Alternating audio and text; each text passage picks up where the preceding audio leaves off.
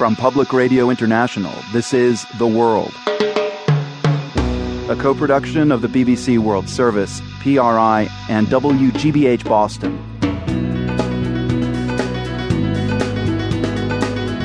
It's Wednesday, December 5th. I'm Marco Werman.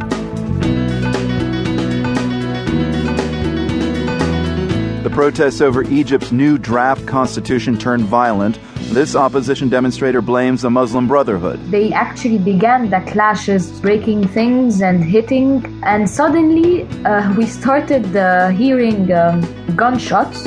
And later, the great London smog of 1952. We used to wear petticoats and all the hems would be black and their hair was grimy and you could feel the grit in the air. It was just choking and dreadful.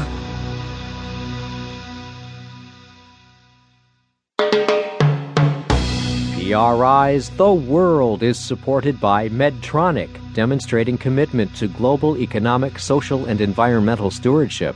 Learn more in the 2012 Medtronic Corporate Citizenship Report, online at medtronic.com.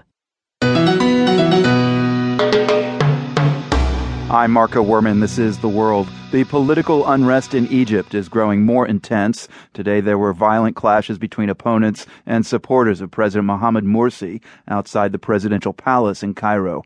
Dozens of people were injured. The Egyptian opposition is demanding that Morsi roll back the decree he enacted, which gave himself sweeping new powers, and that he cancel the upcoming referendum on a new constitution written largely by Morsi's Islamist supporters. But the president and his government are not backing down.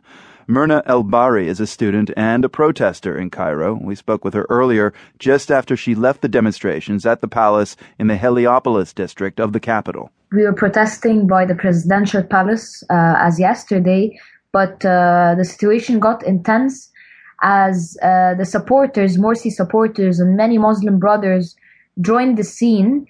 The clashes started as they were chanting. And then they actually began the clashes first by hitting. They broke through the tents that we were demonstrating in and started breaking things and hitting many demonstrators. Luckily, I wasn't injured, but many of my friends were. And suddenly, we started hearing bullets, gunshots, and actually 3 people died. This was confirmed by El Ganzouri Hospital, and they were shot by the Muslim Brothers. Yeah, we have not seen any reports of this from news agencies, but were opposition protesters fighting back against the Muslim Brothers? Yes, they were fighting back.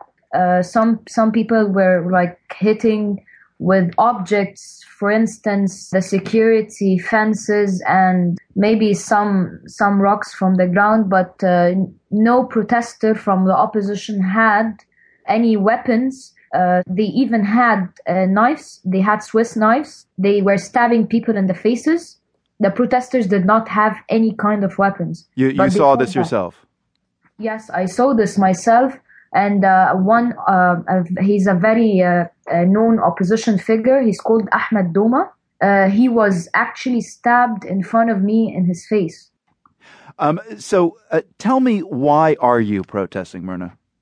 I'm protesting against the presidential decree because he immunized the Constitutional Assembly, which had President completely Morsi. no national consensus, and therefore we're against the draft constitution that it should be put on referendum that way.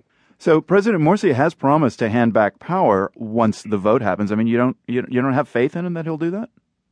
No, the problem is the people, they don't have any trust. That was Myrna El-Bari, a student in Cairo who was one of those protesting against President Morsi today. Tarek Massoud is a professor at Harvard University's Kennedy School of Government. He says from the Muslim Brotherhood's point of view, the protesters in Cairo are trying to turn back the will of the Egyptian people. They say, for decades, liberals have always questioned our Islamist commitment to democracy. And so we have tried desperately to show that we're committed to democracy. We've run in elections and we've won elections. And now suddenly democracy isn't good enough for you. Right. So that's how they are framing this. Of course, it's incorrect. And of course, what they're not realizing is that democracy is valuable only in as much